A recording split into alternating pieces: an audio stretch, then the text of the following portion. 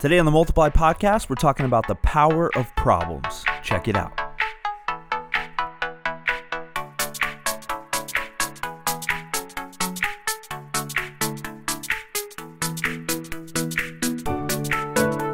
Hey everybody, welcome back to the Multiply Podcast, or welcome to the Multiply Podcast if it's your first time. My name's Jared.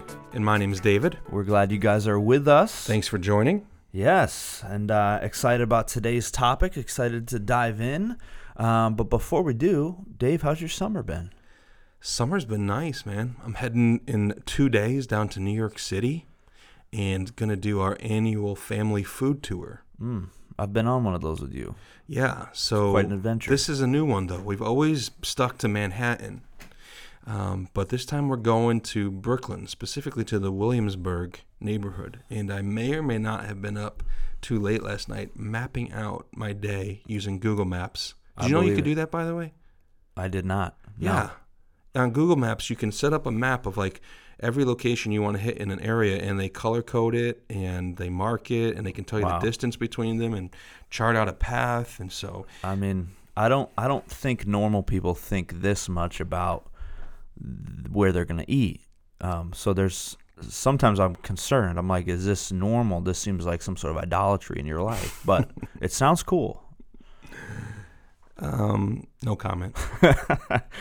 Now I'm critical until I want to know where I should eat, and then as everybody else, I hit you up and ask you. So that's awesome. That's awesome. I'm looking forward to take a little vacation soon, get back to my roots. Yeah, where you headed? Vermont. Oh yeah, from Vermont. So I'm heading back there, and Vermont is kind of paradise in the summertime. It's a beautiful, beautiful place. And so while I'm eating amazing pizza and soup dumplings and deli sandwiches, you'll be drinking maple syrup right out of a tree. Oh, can't wait. Can't wait. That does show your ignorance, because maple syrup doesn't come out of a tree. Sap does, and you got to boil it down. But anyway, yes, absolutely. You'll be drinking sap right out of a tree. Sap doesn't even taste good, so it kind of tastes like water. Why are you drinking it then? Yeah, exactly. So I'll be on a lake, enjoying myself, having fun with the family, and it'll be nice. But good for you, man. Yeah, it's been great. This podcast has been fun. Hey, thank you for listening, and for those of you who have given us feedback, we appreciate that. Our goal for this is to create a resource that would be a benefit for leaders. So, yeah, and if you like it and you rate it and you share it, it helps get the word out. So we appreciate that too. Yeah, thank you for doing that as well. Hey, today we want to talk about the power of problems. The power of problems, which kind of seems like an oxymoron, but we think it'll make sense as we dive into it. So, Dave, give us a little bit of an introduction as to what we're going to be hitting on today. Yeah, there's two shows that I like to watch, or actually I don't even know if they're on anymore, but I used to watch them. One's called Restaurant Impossible, and the other one's called Kitchen Nightmares, surprisingly both about food. And basically what would happen is in one of them, Chef Gordon Ramsay, and the other one I think it's Chef Robert Irvine, they would walk into these struggling restaurants, and they'd come in sometimes undercover or set up hidden cameras, and they would just identify these struggling, failing restaurants that were in huge debt and not really making good food or serving their community well. And always the owners or the chefs had the same basic set of explanations or excuses. They would say, well, this used to work.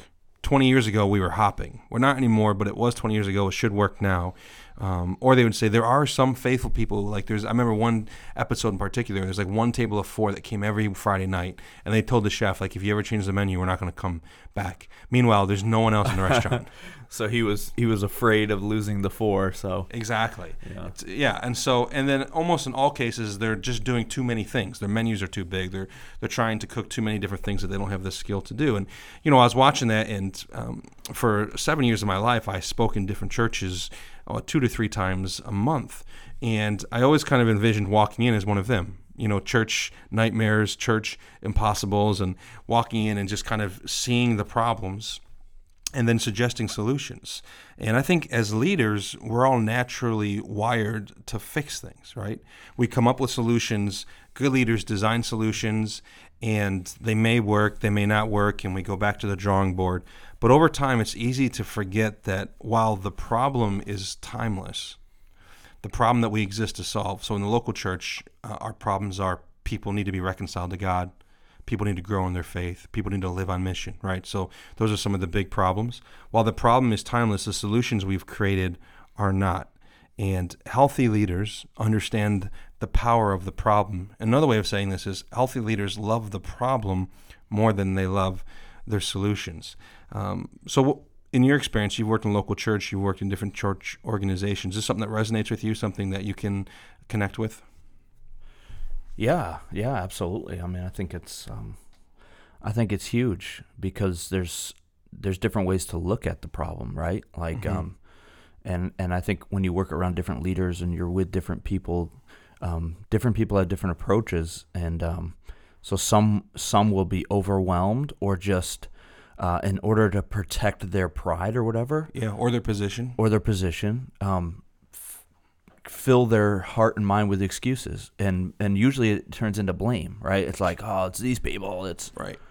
People aren't coming anymore to this program because they just don't love Jesus enough. Right, exactly. Which could be partially true, but what good is it doing to just kind of rant and rave that the existing solution isn't working? So a lot of times in churches, what I've realized is that our efforts become less about diagnosing the problem properly and in its current sort of manifestation or in its context, less about diagnosing the problem and more about defending existing, now ineffective solutions.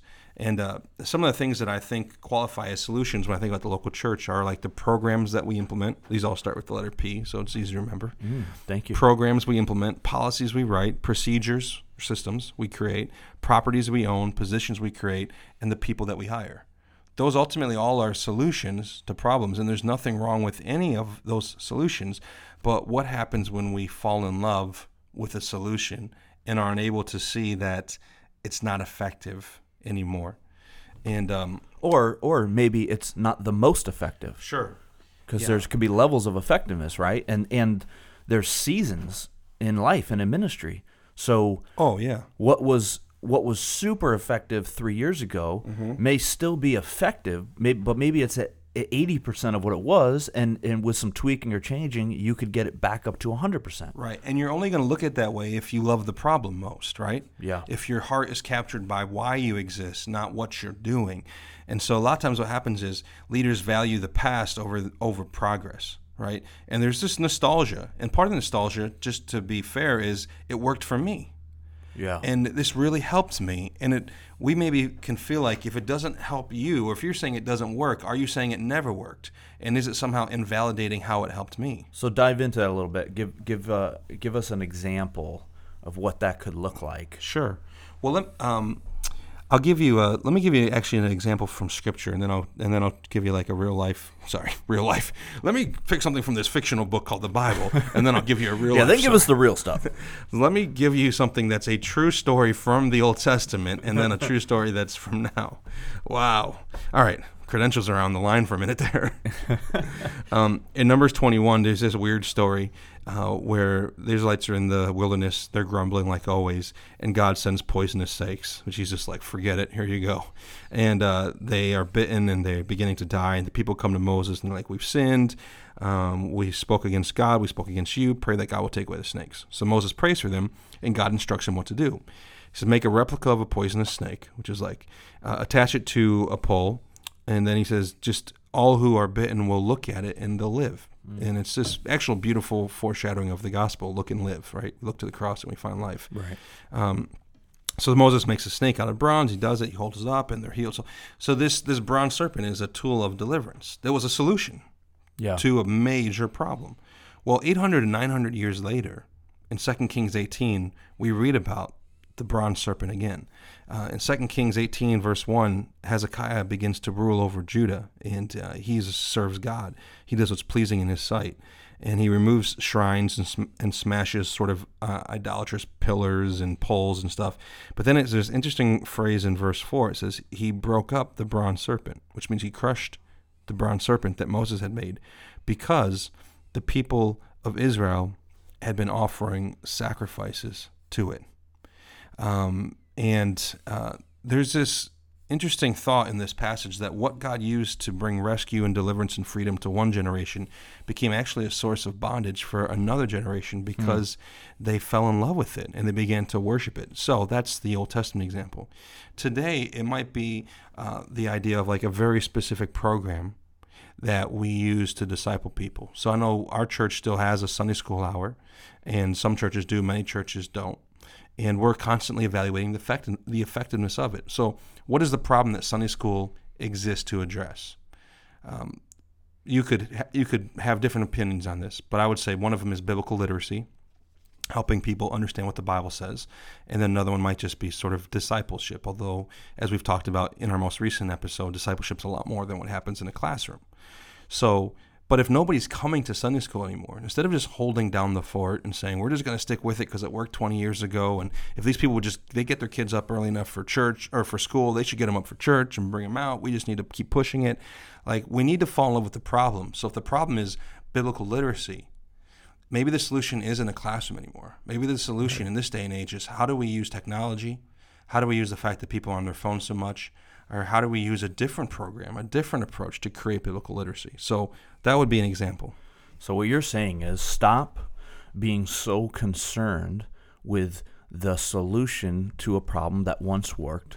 And we'll use Sunday school as an example. And we're not saying that this is a bad thing, but just hypothetically, this is the example. So let's say no one's coming to Sunday school anymore. Stop being so consumed with Sunday school and actually be consumed with the real problem, which is why Sunday school was originally created, right? Which is biblical literacy or discipleship, right, or whatever. And fall in love with that, be consumed with that. And if that is the case, would you say, David, that when that happens, the beautiful thing is kind of all of the methods are up in the air? And they're all available for examination. Mm-hmm. They're all available for either a revitalization or just killing it altogether or creating something new. Like, it becomes no sacred cows except for the problem. Yeah, because what roots us is not our programs. What roots us is not our methodology. What roots us is the gospel. Yeah. And what roots us is the mission of God. And so this idea that like we're going to lose our sense of identity and sense of who we are if we don't keep doing things the way we've always done them, it's really almost a dysfunctional soteriology. It's a way of looking for salvation in methods and looking for identity in practice as opposed to position before the Father because of Christ, right? So there's some spiritual implications here too. So I think, when an organization, a team, or a church ends up loving the solutions more than the problems, there's a bunch of things that happen. One of them we've already talked about, the idea that they don't move forward. But you can have also what's called the curse of familiarity. Andy Stanley writes about this in his book, Deep and Wide, that the longer you've been near something, the worse positioned you are to see it accurately. So when visitors come, like we had dinner, my wife and I had dinner recently with a new couple in our church, and I asked him some thoughts. He's relatively unchurched. Tell me what you think about this. What are you experiencing? What are the questions you have? And when he told me, I just said to him, I so need your perspective. I so value what you, and I think he at first was like, well, who am I to say? I don't even go to church. I don't know what you're looking for. I don't know the right answer. But when I said it to that person, I could tell it floored him and helped him realize, man, this guy cares about, and I genuinely need that perspective. So if you're a leader, where are you getting outside perspective from on what you're doing, looking at your solutions? And then I'll say two more.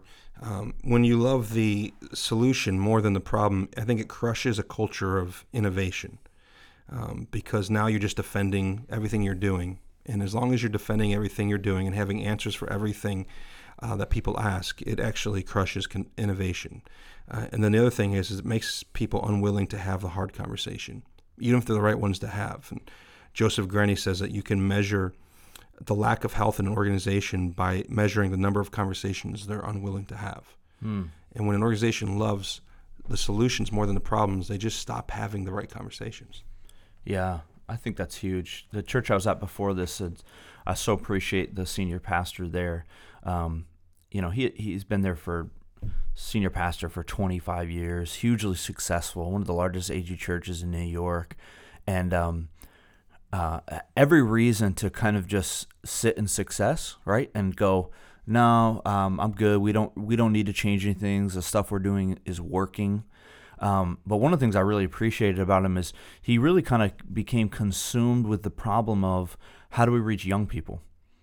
How do we reach this next generation with the gospel?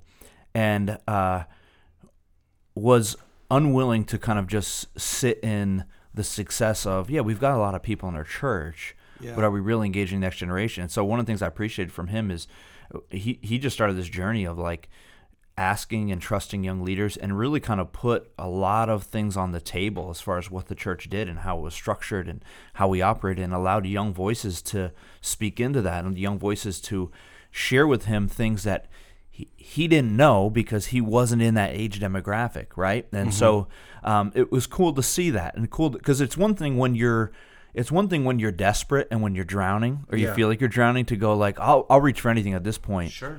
But when you're on a yacht and you're sailing good, like it's another thing to go, I'm not content. Like I'm so consumed with the problem that I'm not content we're operating 100% here. I think we can actually do this better. Yeah, I respect that. I think that's a great, he's modeling that well for other pastors in similar positions as him, both generationally, but even just with his level of sort of success and just being respected. When you said it well, when you're successful, you can coast. And nobody's really pushing on you to change. And there needs to be this inner drive that comes from recognizing that the problem is still out there and there's still ways to better address it. So let's talk a little bit here about when an organization, a team, or a church loves the problem the most. Then what does that organization look like? And one of the things that I think of right off the bat is everything's on the table except the vision and the mission and the values. So you have this vision, here's where we're headed. You have these missions, here's what we exist to do. You have these values, here's how we behave, here's how we act, here's what matters to us the most. Those things are steady. Those things are sort of untouchable unless you're going through a process where you're relooking at that. But everything else has to be on the table. And when everything is on the table, then what happens is you can invite questions and suggestions. You can celebrate. It's one thing to just invite questions and suggestions and pushback. It's another thing to actually celebrate it, right? So if you actually want people to keep bringing their questions and their suggestions and their feedback, you can't just say, hey, everybody, I just want you to share. And then when they share, you either say nothing or you shoot it down. Yeah. You have to say, man, thank you so much for saying that. Even if you actually aren't necessarily super grateful that they said it, because you're creating a culture. I'll actually take that a step further, because I think sometimes you do have to take it a step further than that, because eventually solid leaders will go, okay, it's just lip service, right? Like, hey, thank you, brother. That's good. But if you do nothing with it, over time they're going like, all right, he's just doing this because this is the leadership thing you should do. Yeah.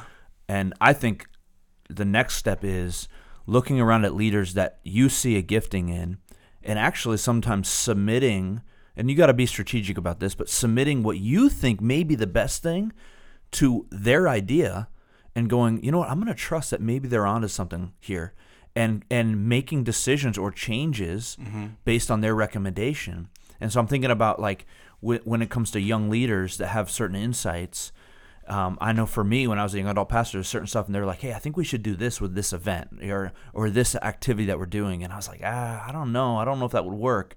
But I remember in that moment thinking, you know what, I'm gonna trust them in this moment. And worst case, it doesn't work. We debrief. We realize, we're still creating that culture of, you know what, we love the problem. We're willing to do anything, try anything, change anything, whatever.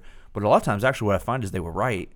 And also now the culture is everything's on the table, and I value what you guys say to the point that I'll submit my own thoughts sometimes. Yeah, and I think one of the things that I might do at times is, if I'm not ready to respond in the moment to the suggestion because I'm still processing it, but I don't want to also shoot it down. Like maybe I don't think it's a good idea, but I'm not 100% sure because it doesn't challenge our vision, our mission, or our values.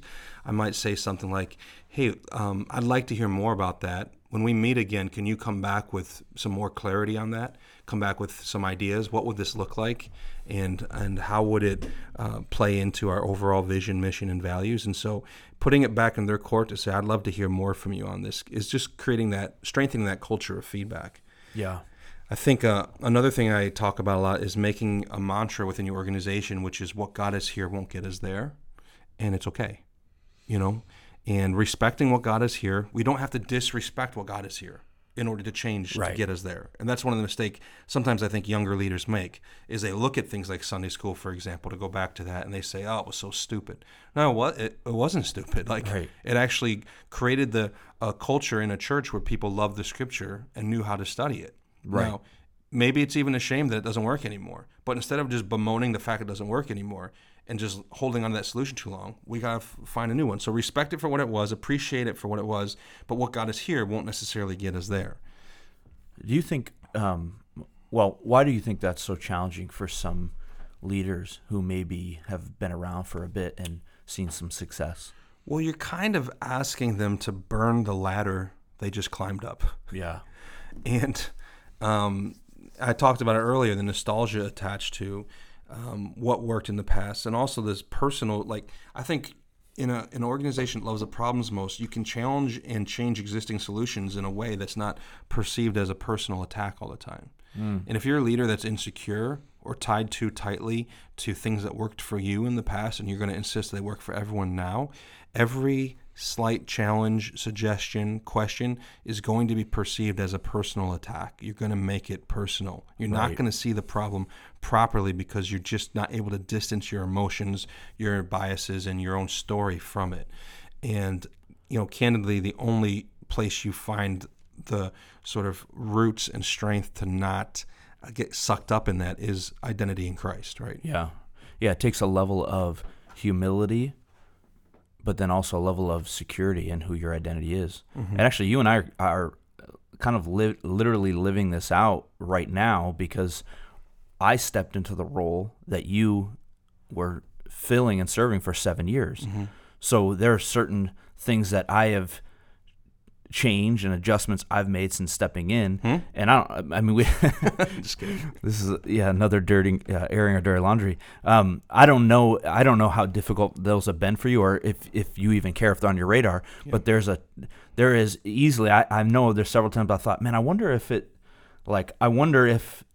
there's a feeling of it's an attack on feeling like I'm saying that was a bad decision, versus the reality of, no, it may have been a great decision, but it's a different season, and it's also a different leader. Yep. So a great That's big decision deal. for one person Yeah.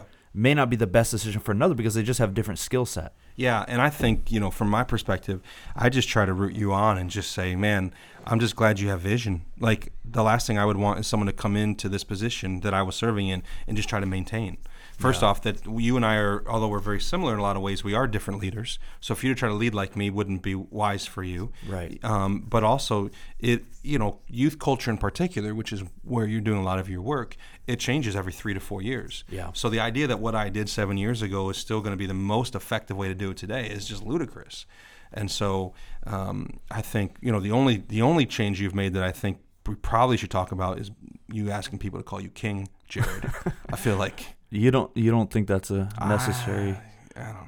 Well, all right. Anyway, we'll talk about it later. Yeah. But let me finish with just this thought. One of the clues to how your organization is as far as it comes to loving the problem more than solutions is you got to pay attention to any conversations you and your team have about goals or desired outcomes that seem to conflict with each other. And are you having either or conversations, or are you having both and conversations like Jim Collins talks about? And let me give you some examples of some either or things that sometimes churches force themselves into and ministries do. They might say things like this: are we going to declare the gospel or demonstrate the gospel? Right. Are we going to be seeker intelligible, or are we going to be spirit sensitive? Are we going to run attractional services and programs, or are we going to be missional? Are we going to value excellence, or are we going to value authenticity? Are we going to take care of the needs in our church family, or are we going to serve this community?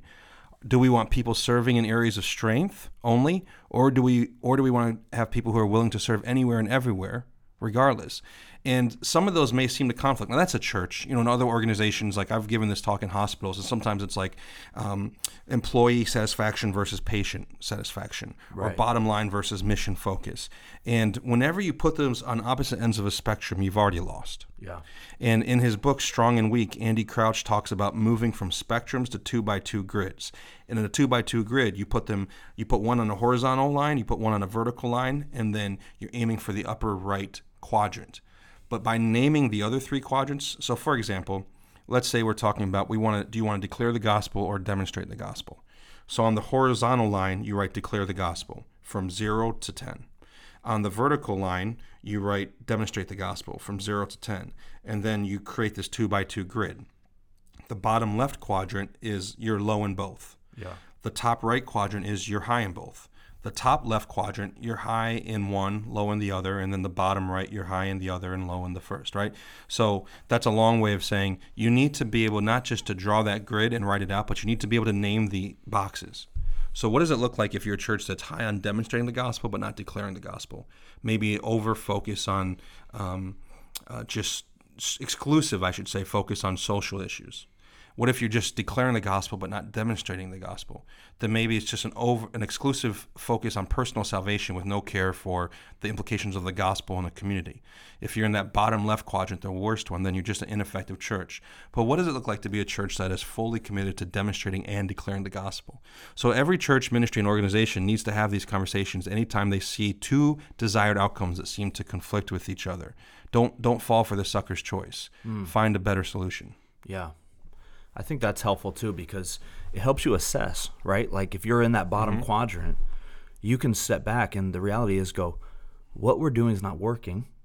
So instead of getting depressed or insecure about that, let's change it. Let's do something different. Let's reassess all of our programs, our structure, our policy, some of the stuff you said before, and throw it all up. Even the position, who's on the team, like. Sometimes you got to make tough decisions, right? Yeah, if you value position over progress, right. I mean, that's tough. That's people's jobs, of course, so that's not easy, but that's the hard work of leadership. Right. You've got to love accomplishing the mission more than you love helping people, more than you love relationships that you have, more than protecting a way of life. Right. All those type of things. And so I think, and the cool thing is though, if you can start to create that culture in your organization or your church or your youth ministry or whatever the context is, like everybody starts to get it and everybody starts to operate, and it kind of creates this selfless commitment to accomplishing the mission of God. Yeah, absolutely. All right. Well, hey, hopefully that's a benefit to you guys. And before we close out, we want to hear from David, a little portion, David's Eats, that we like to do every episode. So Dave, I'm going to throw a curveball at you here. Ooh.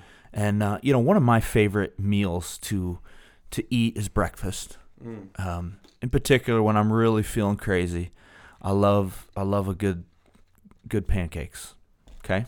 Yeah. Now, I want to hear from you.